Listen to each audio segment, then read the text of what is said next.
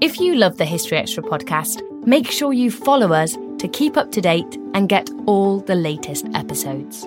Thanks for your support, and I do hope you enjoy this episode. This episode is brought to you by Indeed. We're driven by the search for better, but when it comes to hiring, the best way to search for a candidate isn't to search at all.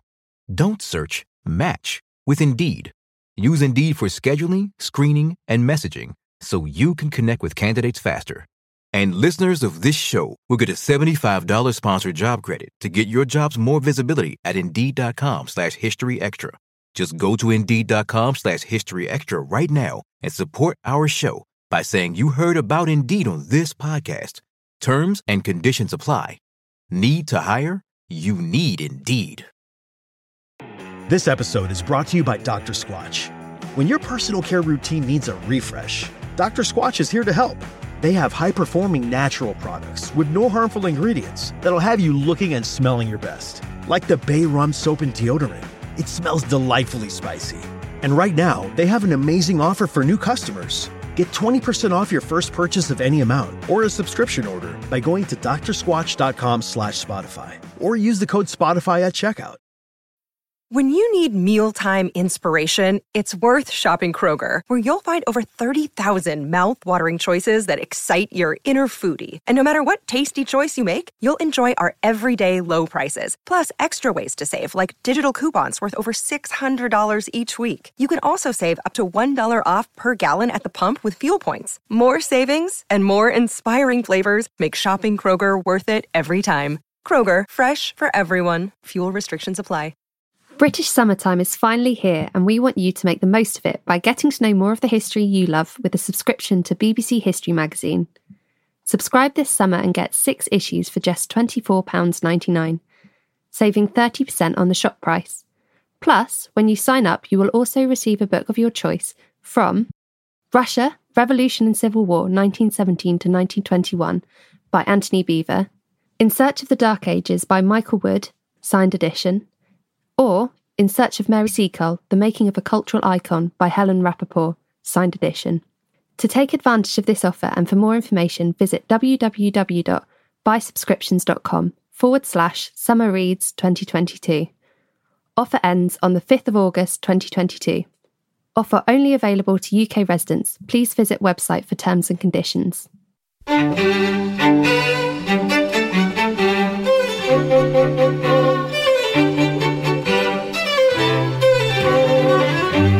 Hello and welcome to the History Extra podcast from BBC History Magazine and BBC History Revealed.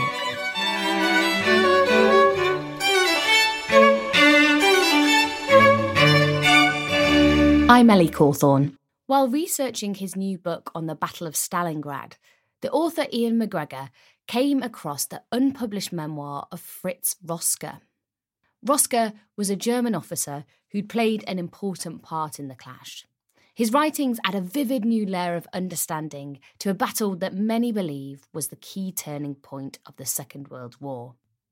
In the September issue of BBC History magazine, Ian relates Rösker's story, and for today's episode, he shared further insights with Rob Attar. The Battle of Stalingrad is a battle that's been written about extensively over the years, most famously probably by Anthony Beevor in the late 1990s.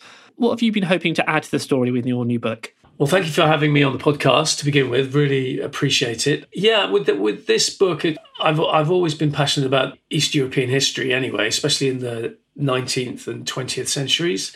I've published a lot of books on the Great Patriotic War in the Second World War as a publisher myself. And I've been lucky to travel to Russia quite a few times, first as a student in 1981, and then in the following years, once the wall had come down and the Cold War was over, I've been. But with this one, yeah, I mean, Anthony Beevor's book is fantastic, and I loved it. Still read it, still pick it off the shelf. Some of his information there is fantastic, and it's very much in the vein of what I like to publish and what I like to write as an author as well. Is it's all about the first person oral history, eyewitness accounts, etc. on both sides.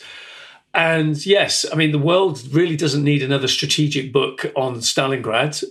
There's plenty out there that are fantastic. David Glantz is renowned world expert on that, and I've got his books too, and I'm a big fan. What I wanted to do was drill down and get very personal about the biggest battle in military history, as we all know it is, over 1 million combatants killed or wounded. Huge city destroyed.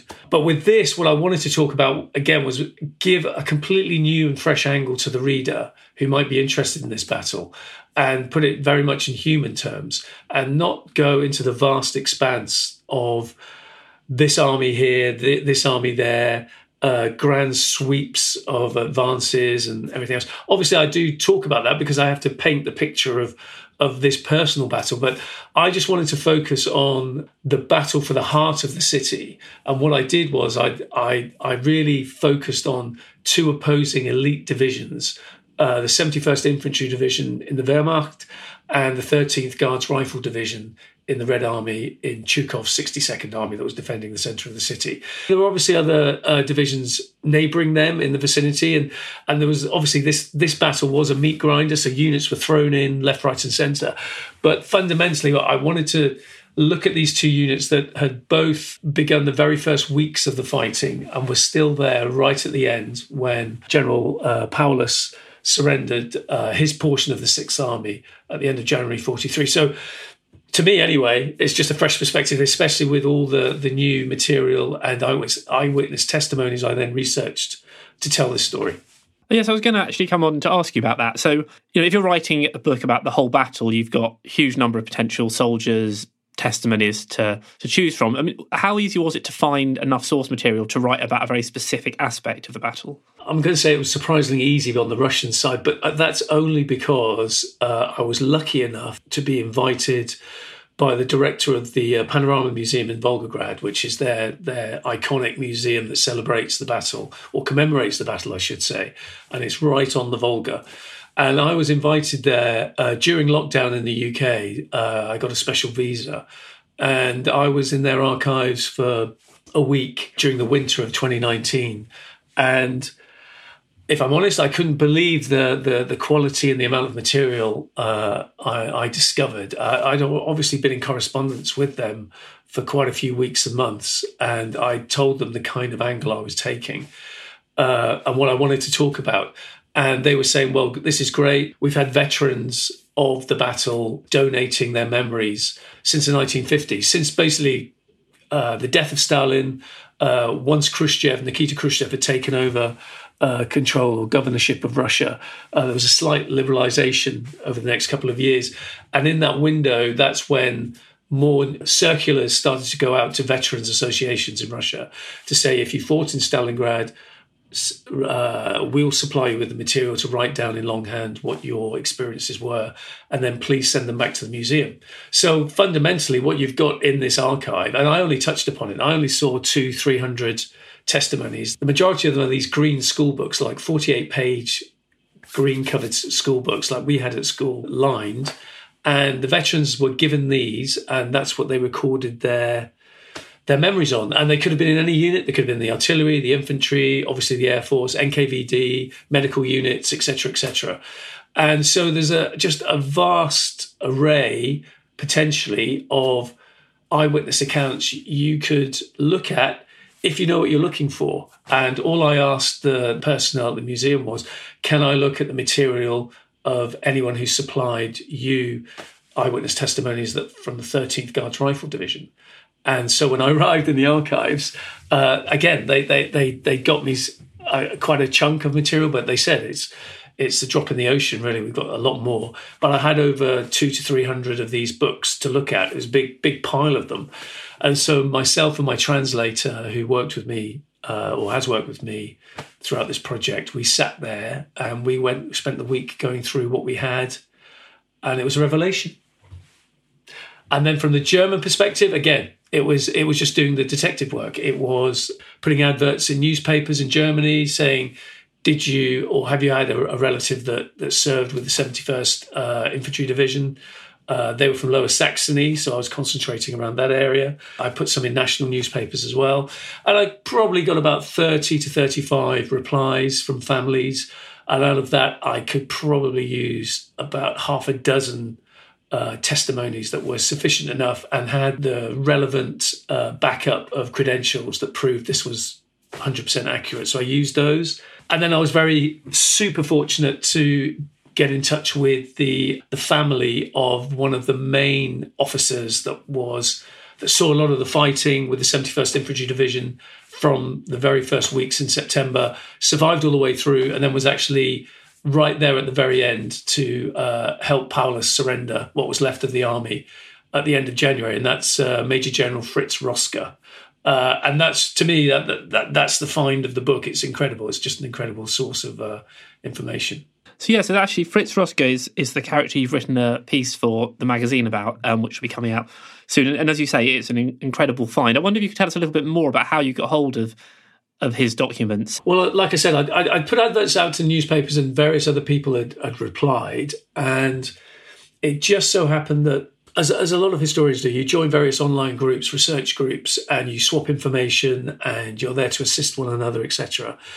And on one online East European Studies group that I was on, his youngest son, so this officer ended up having 5 children, and his youngest son, who's a retired doctor, contacted me through this studies group and said, I saw your advert in the newspaper, and lo and behold, I've seen your name on this studies group. So I'm contacting you. And then what followed, to cut a long story short, we spent several weeks just discussing, and him sending me scans of this material. And it's an unpublished mini memoir of over 15,000 words, letters that this officer sent home during the fighting while he still could. A diary that he kept during the fighting, and he was a trained structural engineer / architect in peacetime. So he'd drawn lots of sketches of the buildings he was staying in, the surroundings that he was fighting in, and then obviously photos. And so he was giving me this in bits and bobs, just sending through as we were talking. And then in the end, quite incredibly and very generously, he said, well, look, if you can organise a courier, I'm very happy to send everything over to you and you can assess it and see what you want to say in the book, for the story. Let's do that. And that's what we did. When the package arrived, it was hairs on the back of your neck go up. It was just to flick through this kind of history and primary source material written at the time it's just fantastic. And I wonder if you could briefly just explain what Roska's Stalingrad story was. What happened to him in the battle? He was in his early 50s during the time of Stalingrad, and he had served in the Great War, been a frontline infantry commander in the last year and a half of the war, survived, obviously. Then he left the army, retrained, as I just said. He worked for an architectural practice in Germany, actually emigrated to New York and worked for a reputable architectural company in Manhattan on Madison Avenue, and he was there for 2.5 years, and basically came back to Germany beginning of the 30s and re-enlisted in 1934. And then as we progressed through to the war, he served in France during the Battle for France in 1940, and then was involved in Barbarossa in June 1941, and he served on the front line. He was first a battalion commander, and then obviously as they're taking losses, he was then promoted and became a regimental commander, fought with Army Group South, fought around Kiev, and then he was taken out of the line and he was put in the officer reserve, but he was then dropped. He was almost like he was a very, very able, very good frontline combat commander, very good at leading troops, very inspirational, very brave, clearly. And he was used almost in a firefighting capacity. So wherever there was a loss of a regimental commander, he would be dropped in. And that's what he did right through the winter of 41, and then was taken out of the line, probably from combat exhaustion, and ended up training, going to tactical school in France. And weirdly, that's how he first encountered the division he would be fighting with in Stalingrad. He ended up training some of the officers. So when it came to Case Blue, Operation Blue, being launched, Hitler's summer offensive to capture the Caucasus. And they're fighting their way through towards the Volga. 6th Army, that is, within Army Group B, and that's where the 71st Division was. By the time they're approaching Stalingrad and in late August, like many other divisions, they're taking huge casualties. They've lost a lot of officers. And that's where Roska came back into the story. So I think he'd gone back to Berlin and he's chatting to one of the personnel officers saying he would like to get back into frontline action. And they're just discussing where they can send him. And even though he'd actually said at the beginning of the conversation, which he recounts in his diary, that he didn't want to go to Stalingrad because he knew he just didn't want another winter of fighting again, because it had been so tough the year before. Once it actually explained the situation and said how tough it was for the frontline units, and the 71st Infantry Division was mentioned, he remembered the officers that he trained. He said, well, if I'm going to go back, I'll go with these guys because I've trained them. I know their commander, who was Major General Alexander von Hartmann. He knew him very well. He said, that's the one I'll go with. And so that's how he ended up the first to second week of September on an incline looking down, because Stalingrad, very long city of 35 to 40 kilometers, stretches along like a ribbon along the west side of the Volga, but it's a series of hills as you go down to the river. And he was with his new unit that he was given. He was going to be a regimental commander. And so he was given 194. So there's 3 regiments within the division, infantry regiments. And that's where we found him. So that's where his story begins. And that's where in his memoir, once he's given the preamble of this is how I ended up in the battle, which is only the first, it's like a prologue. The rest of his memoir and the bulk of his diaries just talks about the fighting. Now, I think people are probably quite aware that the Battle of Stalingrad is notorious for the brutality of the fighting. Does that come across from Roska's memoirs and also the other eyewitness accounts that you've read? Oh, yes. I mean, just to talk about Roska, for instance, his memory was crystal clear, considering that he would spend nearly a dozen years in Russian prisoner of war camps after the battle and serve some really hard time in Siberia and the Urals and elsewhere. And so he came back. If you see the photos of him, he comes back to Germany, West Germany, back to his hometown of Düsseldorf, quite a broken man. He's aged 20 years. But his memory of the fighting, I think, personally, having published many books on the subject, is of combatants in World War II, it's quite exceptional. And it's supported by the division's battle diary and everything else. And what he captures is how good they were at following orders, his troops, how well they coped with the losses, and then having to amalgamate either companies or battalions into bigger groups because their losses were so big, and you just lose one battalion, then you have to amalgamate what's left of it into a new unit formation. That's what he was doing constantly. And just how tough the Soviet Red Army defenders were for the city, or the section of the city, the central part that they were trying to capture. But also he reinforces the view that we read in many books that at the start of the battle, a lot of German troops on that front line really believed that if they got to the Volga, the war might well be over. This might well prove the death knell of the Red Army in the city, but also strategically in a bigger picture. In the south of the country, they would capture southern Russia, they would capture the oil fields in the Caucasus, and it would be like one of the final nails in the Red Army in Stalin's coffin. He, in his communiques to his troops during the battle at that very early point, clearly was giving that message to his troops as they advanced. And like I said, he was a very able combat commander, and like a lot of frontline junior German frontline commanders that were given more initiative to actually react to what they saw in front of them rather than wait for more strategic, wider orders that the Red Army was doing at the time.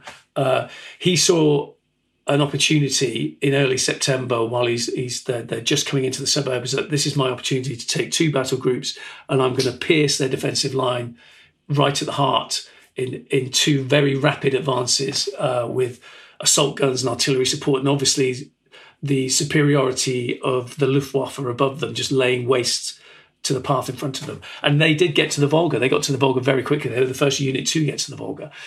And he captures that brilliantly. But equally, what he does also capture is just how ferocious the fighting was in terms of not only house to house, hand to hand combat, seeing your enemy's eyes up close as you fight, room for room, house to house, but also the accidents in warfare. And he recounts like some of the tragic blue on blue accidents where, because the Luftwaffe are fighting almost arm in arm with the advancing infantry, there are instances with Rosker's troops where he loses one whole company that's just decimated by Stuka dive bombers as they're going for some of the targets in early September to get to the river. And he recounts that in very bloody fashion.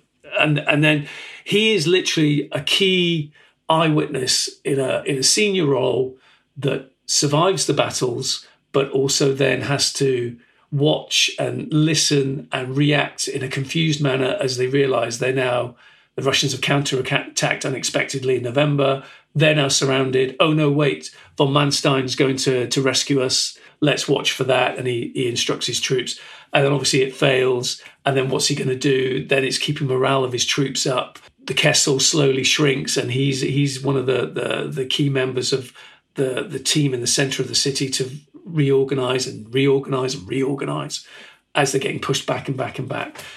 So it's, like I said, I've read a lot of books on this battle and on the Great Patriotic War, and it is right up there with any combat commander who served on either side.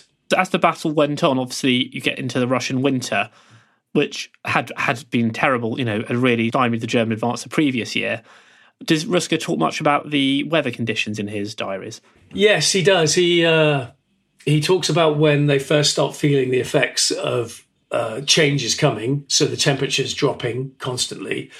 I mean, the fighting obviously ebbed and flowed. But yeah, with Rüsker, he really, he talks about in his diary of how once winter had set in, the first snows are falling, and the Volga hasn't frozen over, but the ice flows are starting to come along the river, and it's the fog, the freezing fog, and they can't see the enemy on the eastern shoreline anymore, or on certain days anyway, because obviously they did have some bright, brilliant blue skies where visibility was good.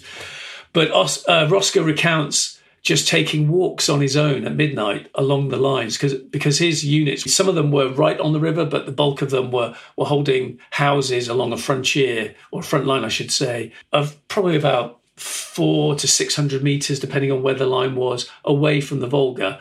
And the Russians, the 13th Guards Rifle Division among them, were really clinging to that bridgehead, that tiny bridgehead that they weren't going to give to the Germans. And they were just getting supplies ferried to them across the Volga constantly under immense artillery barrages and Stuka attacks, etc., etc.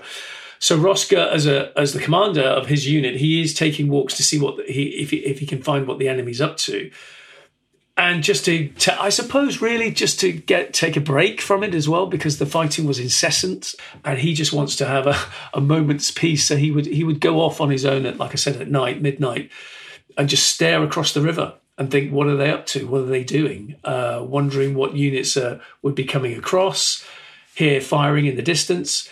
By the time of November, the fighting, early November, before the Russians counterattacked, the bulk of the fighting really was up in the north of Stalingrad, where the huge factory districts were. The south of Stalingrad and the centre of Stalingrad, where Rüsker was starting to be a quiet area, because they'd almost captured 90% of it by then. And Hitler famously, I think on early November, made his famous speech in Munich in the beer hall to celebrate their failed push in the 1920s. To his old comrades, he was saying, we've pretty much captured Stalingrad. It's a done deal. We're just finishing off pockets of resistance. That's where Rüsker was. The fighting was really in the north. So he had time to do this. But like I said, he talks about the losses he's sustained, the new officers coming in, how worried he was with the quality of the troops he still had, which must have been a worry throughout all the German units that were fighting in the city, because they'd lost a lot of their best men. They lost a lot of their best NCOs and junior officers. New units were coming in, or reinforcements were coming in, but they were untrained for urban combat. He was having to rob Peter to pay Paul. So for instance, some of the kitchen staff, some extra artillery personnel from the division's artillery units were drafted in too, and they were used as infantry fighters just to make up the numbers. He just gives a very accurate, I suppose, and poignant, insightful look at what his situation was on the ground as the bigger events of the battle are swirling around him, really. And the title I think we're going to give your piece is The King of Stalingrad, which obviously came from the story that you tell. I wonder if you could explain to our listeners how that title came about. Well, like I was just saying earlier, it got to the point where it was the second week of September, and the powerless Sixth Army is now about to go into Stalingrad. Obviously, that's going to be a hard deal. In the last few weeks, the Luftwaffe had decimated the city with carpet bombing. And as the old adage goes, they turned it into perfect ambush territory. So the Sixth Army is now going to go into a lunar landscape of destroyed buildings, cellars, etc., where the enemy, the Red Army, can invest their men and have perfect camouflage to then ambush or put up as good a fight as they can against the Germans coming in. As I said before, the Sixth Army, when they got to Stalingrad, had suffered heavy casualties. A lot of their frontline units were very weakened. Their armour wasn't anywhere near as strong as it had been at the beginning of Operation Blue. There was heavy fighting in the north that was draining away the men and armour that Paulus ideally would have liked to have taken the heart of the city, but he had to keep shipping reinforcements up to the north, where these huge Red Army counterattacks were coming in armour and men, in some cases very suicidal, but they were drawing away German strength. So the men he had was one of Rosker's divisions, and it was one of several units that were going in early September, like I said. And he was just a man of action, and he'd gone and said, look, rather than go in echelon, in a broad wave, where we will take a lot of casualties from this well-dug-in enemy that we can't see at the moment because they're hiding in the rubble, and they're popping up everywhere. I plan to just take two battle groups, just go straight to the heart of the Volga, drive a wedge between the two Soviet armies defending, the 62nd Army and the 64th Army, split them in two, get to the bank, invest the western side of the Volga, and then we'll wait for our armour to push up from the south of the city to encircle, classic German tactic, to encircle one section of what we've split in half, and then we'll systematically destroy them. Then we'll move on to the second one. And so that's the plan of action. His commander, Alexander von Hartmann, was worried and was thinking, have you got enough men? And he said, well, I can do it. I know I can do it. So what I talk about in the book is, in this chapter, is which is called I Am the King of Stalingrad, was it takes you through the battle of that day. And he did it in a single day's combat. Cut a long story short, they do get to the heart. They go plunge through the heart of the city, capture or fight for large portions of the main buildings that would then be the scene of constant toing and froing, attack and counterattack all through the winter. The railway station number 1, the Univermag department store, which is where they would surrender eventually in the end of the battle, and other big stores and parks and monuments. They get to the river, and they've lost quite a lot of men. As I said, there was a tragic blue-on-blue accident as well with the Luftwaffe. And he's then getting his men to dig in, and they're literally standing by the Volga looking out onto the east. And I've been there. It's just such an amazing sight. It's awe-inspiring. You're standing across this vast, vast river, bigger than anything we've got in the UK. And it's just this vastness of, that's Asia as you're heading into. And that's what he captures in his notes. And he says quite triumphantly in his diary, I am the King of Stalingrad, because as they were euphoric. And even his commander, von Hartmann, and it goes all the way up to Paulus. Everyone that day, the end of that day, by the late afternoon, were in shock. Wow, we've reached the Volga, because they just imagined it was going to be a very, very bloody fight to capture the centre of the city, because they'd already spent about a week trying to capture the south of the city. And that's the famous battles they had, Grain Elevator Station, which had cost hundreds and hundreds of troops, and there's only 60 to 70 Red Army soldiers actually holding them off. So what Rosker and his men did was unique and a morale booster, I suppose, for 71st Division. Still to come on the History Extra podcast. And if you look at the photo of him at the start of Barbarossa, as many of these men would have looked like as well, and on the Russian side, and then you see what he looked like when he's come home in 55. His hair's completely silver. He looks like he's aged 20 years. This episode is brought to you by Indeed. We're driven by the search for better, but when it comes to hiring, the best way to search for a candidate isn't to search at all. Don't search, match with Indeed. Use Indeed for scheduling, screening, and messaging so you can connect with candidates faster. And listeners of this show will get a $75 sponsored job credit to get your jobs more visibility at Indeed.com/HistoryExtra. Just go to Indeed.com/HistoryExtra right now and support our show by saying you heard about Indeed on this podcast. Terms and conditions apply. Need to hire? You need Indeed. We don't always realise just how much our negative thoughts and experiences stick with us and weigh us down. You may find your brain constantly running through a highlight reel of bad moments. That comment your friend made last week that hurt your feelings. That frustrating thing your mum does. Or that silly thing you said in a meeting. Maybe it's time to get it all off your chest. Whether it's a tiny annoyance or something much bigger, talking about it can give you some relief and lead you to a potential solution. That's where therapy comes in. It's a safe space to share whatever's weighing you down and learn to process it, so your internal highlight reel can focus on the good stuff. And BetterHelp offers affordable online therapy on a schedule that works for you. Connect with a licensed therapist by text, phone, or video call. Start the process in minutes and switch therapists anytime. Let it out with BetterHelp.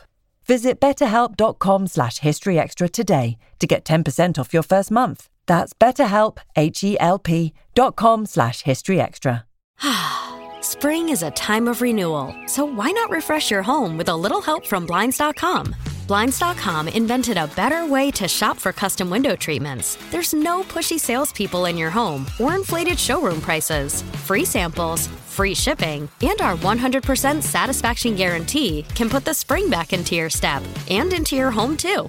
Shop Blinds.com now and save up to 40%. Up to 40% off at Blinds.com. Rules and restrictions may apply. As you mentioned earlier, within a couple of months, obviously there's this big Soviet counterattack that ultimately is going to win the battle for the Soviets. At what point does Ruska realise that the game is up?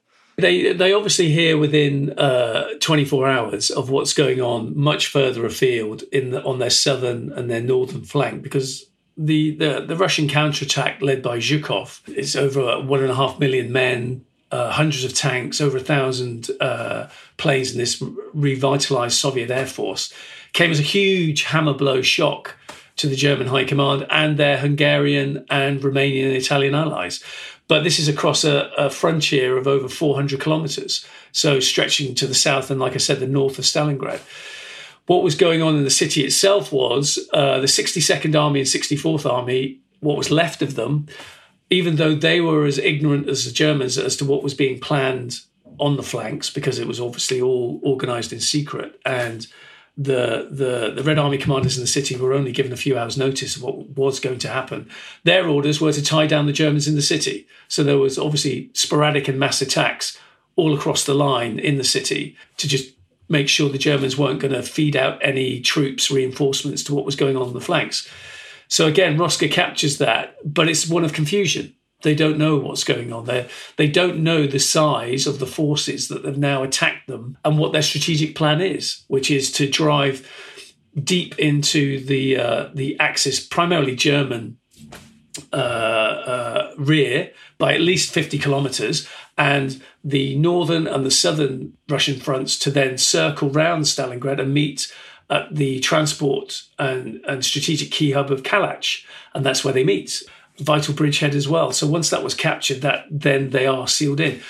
That news drips back to the frontline troops and the senior command, and Ruska's not part of the discussions at the more senior level of, well, should we break out to the west, which those conversations happened.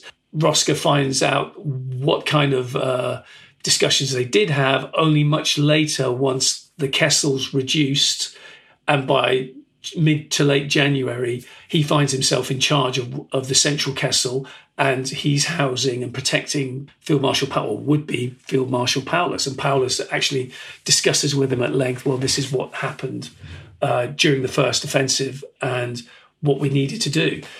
And obviously, as many people know, the commanders on the ground wanted to break out west. They were refused permission. Hitler then goes for Hermann Göring's plan that the Luftwaffe, as they had done the previous year successfully, would supply the Sixth Army that was trapped in the Kessel with supplies, which wasn't going to work because it was just a much bigger encirclement than the previous year that they had successfully helped.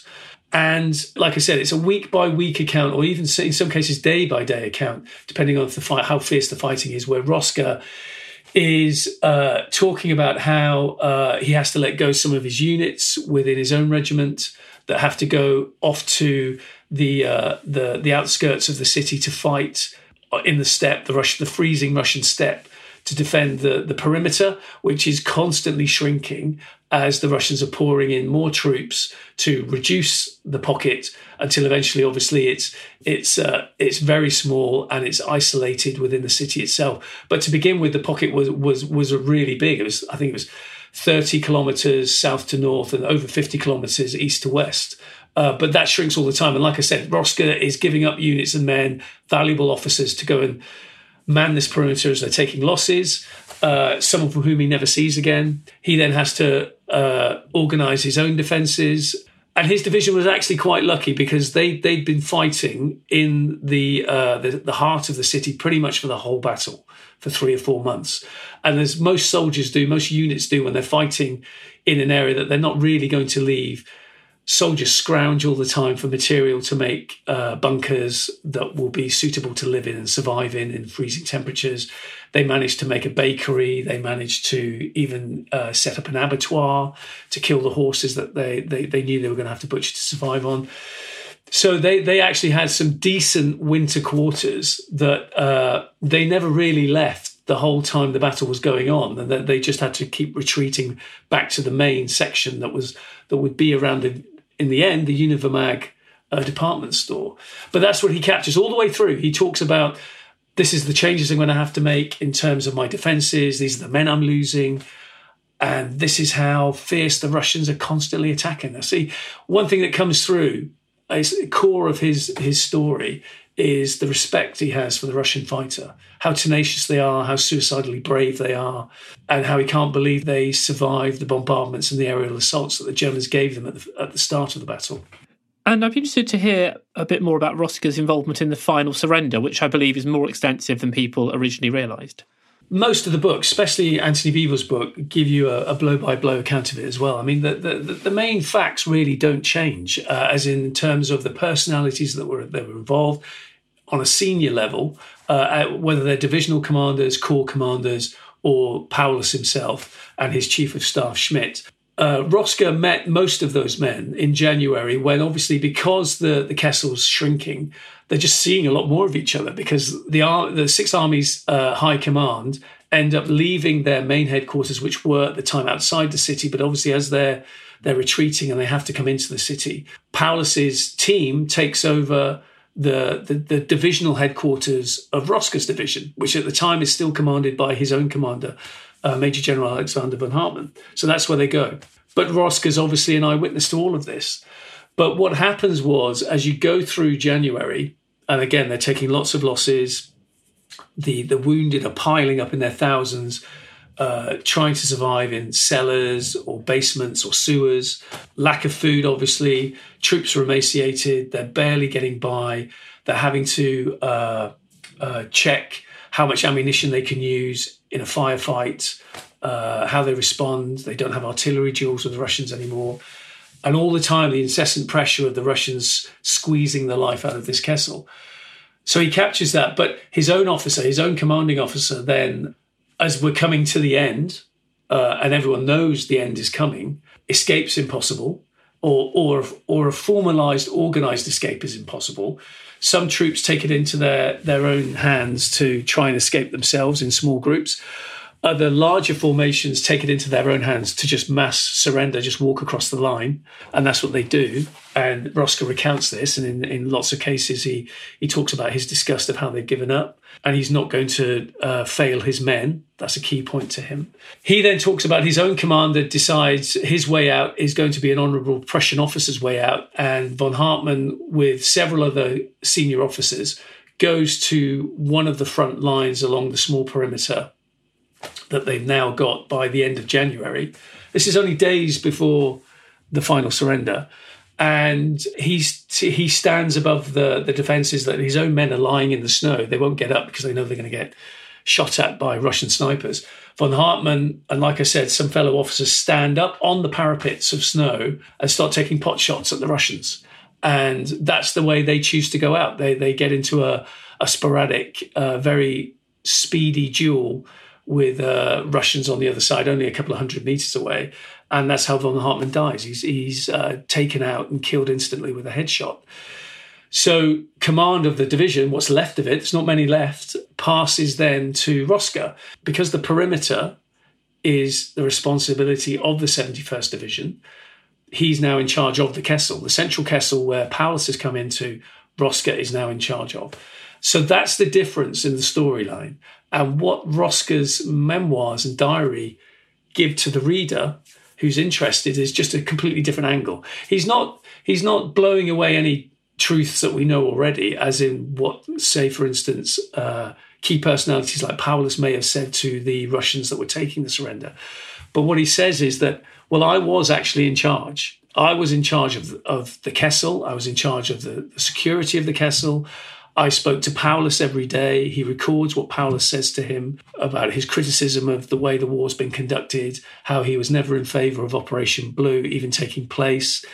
He even questioned Barbarossa taking place because Paulus's initial job he'd been one of the main war planners for Barbarossa, and he questioned its validity, but they'd gone ahead with it anyway. He'd done the same with Case Blow, but he'd been given the command of Sixth Army purely by accident because his own commander had dropped dead of a stroke. So he talks about this to Roska, and they have quite a... What's captured in the diary is two men actually forming quite a bond of friendship and intimacy in terms of revealing their fears to each other. So Roska talks about his own fears of, has he been a good commander? Were there times where he took the easy option and didn't go and inspect the furthest redoubts that was defending the perimeter because he just couldn't take it anymore? He'd rather just go and sit in his office or his quarters in the cellar of the Univermag and just read reports and give out orders. And there's a couple of times that did happen, and he rebukes himself for that. So he talks about that. But crucially, what he talks about is he says that he was one of the main people to initiate the first contact with the Russians that were surrounding them, because they were surrounded by at least 3 motorized armies by now. There's T-34 tanks in the street pointing at the Univermag. They've got no chance. They know the end is nigh very quickly. And so he takes it upon himself to be the main spokesperson of what will be the German surrender. And what he talks about as well is that Schmidt, the chief of staff for Paulus, who many people think acted duplicitously and also was one of the main players of the surrender when the Russians were actually sitting across from the table. Roska kind of debunks that and said, well, actually he had no part to it. And he actually passed on the responsibility of the surrender to me, to the point where a couple of my officers who were witness to our conversations actually rebuked him when he left, saying that that's just not fair. He's actually making you the fall guy here. He should be doing this. And Roska was saying, well, I'll do it. I know I can do it. He talks about the Russians he met, the Russian commanders he met, how he went about it, some of the conditions he asked for in terms of what was going to happen to the wounded, how his men were going to be treated once they marched away, where he himself would be going, where they were going to take him. Would he see Paulus again? Would he see his own officers and men again? And that's very poignant. I mean, obviously, I've said this to several people already that have interviewed me. I don't speak about him in the book as if I've got a lot of sympathy or I've got empathy for him because he's just a human being, but they shouldn't have been there in the first place. What they did was obviously put themselves in this position, and the Red Army fought incredibly heroically to defeat them. And I capture that in what I'm saying as well with the testimonies I recount on the Russian side.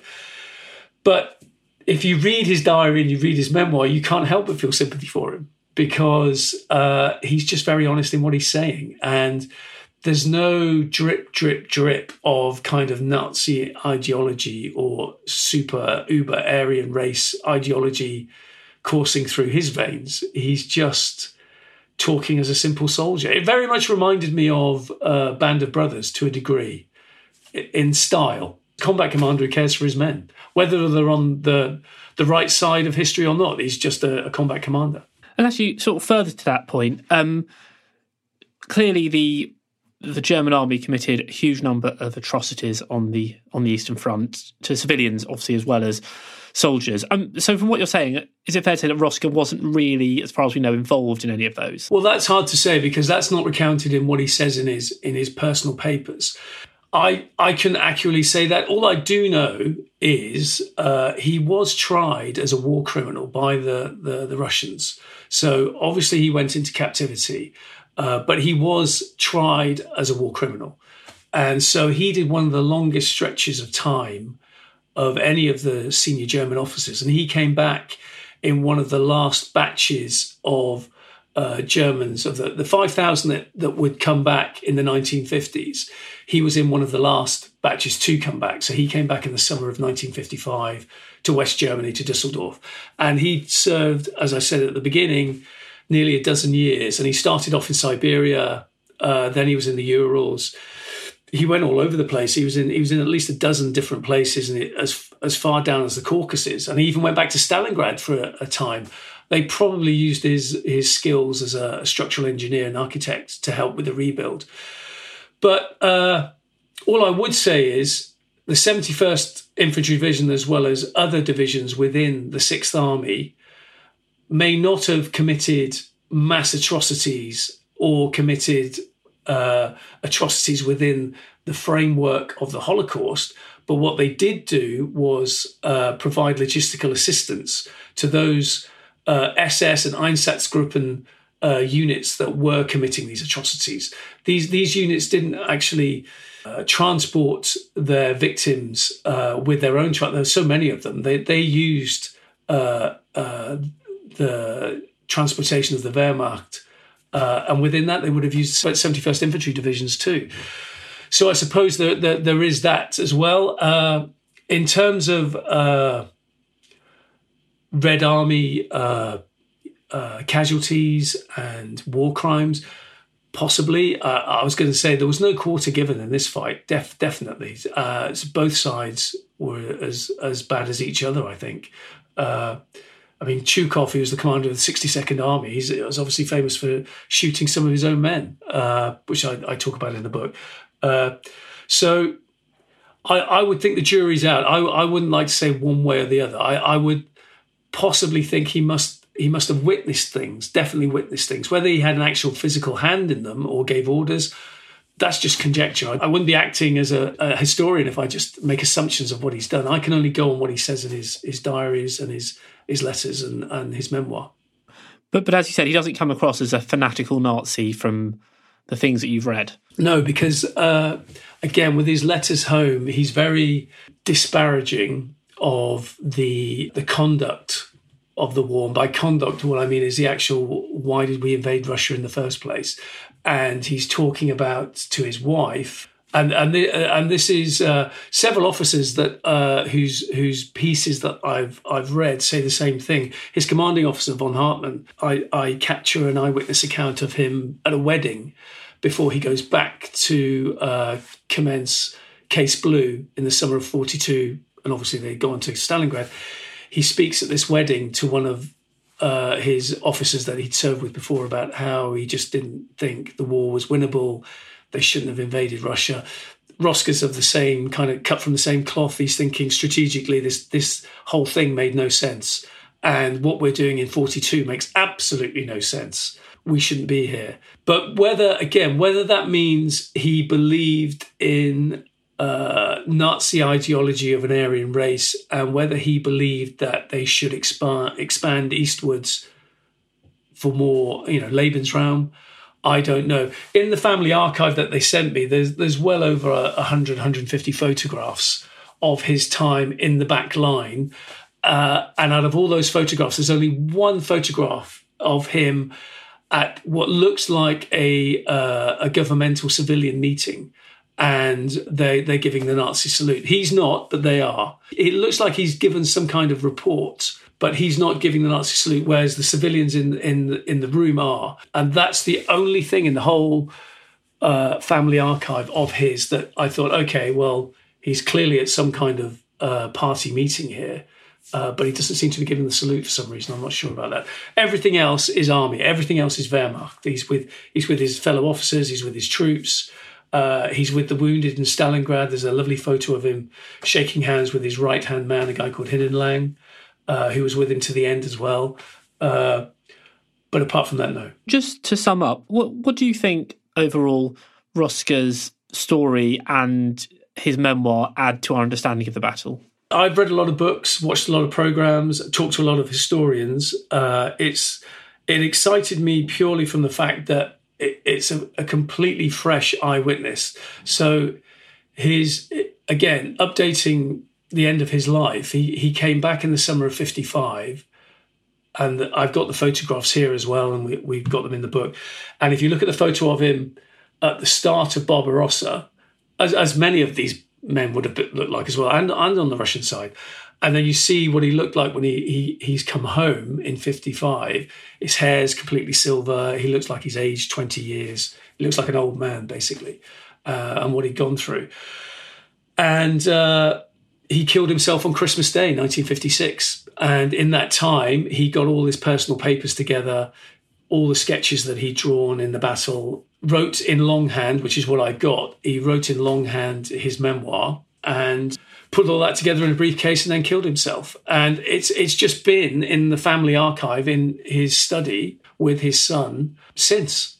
And there's snippets of it that have gone to a university archive in California at Stanford University. But this whole collection is only in this with the family in this briefcase.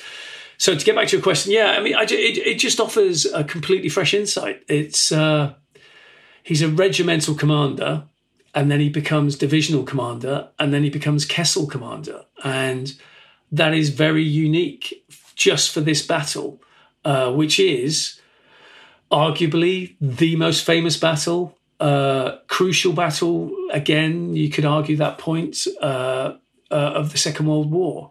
And he just gets you right inside it. He gets you from the street fighting to being on the Volga triumphantly to then realising they're putting up a bigger fight than we thought we would. We're losing countless men. I'm constantly trying to rob Peter to pay Paul to keep my units functioning. Now we're surrounded. Now we have to fight for survival. The Russian winter's coming, and lo and behold, my own commander kills himself, and I'm now in charge, and I'm working with the supreme commander of the whole army, and I've got to effect a surrender. I don't think there's any personal account of that anywhere that I've read anywhere. I might be wrong. I'm happy to be proven wrong, because it just means the story gets embellished even more, and we understand more about the battle itself. But it's just unique, and I feel privileged to have read it. That was Ian McGregor. His book, The Lighthouse of Stalingrad, The Hidden Truth at the Centre of World War II's Greatest Battle, is out now, published by Constable. And as I mentioned earlier, you can read his piece in the September issue of BBC History magazine, which is on sale now. Thanks for listening. This podcast was produced by Daniel Kramer Arden.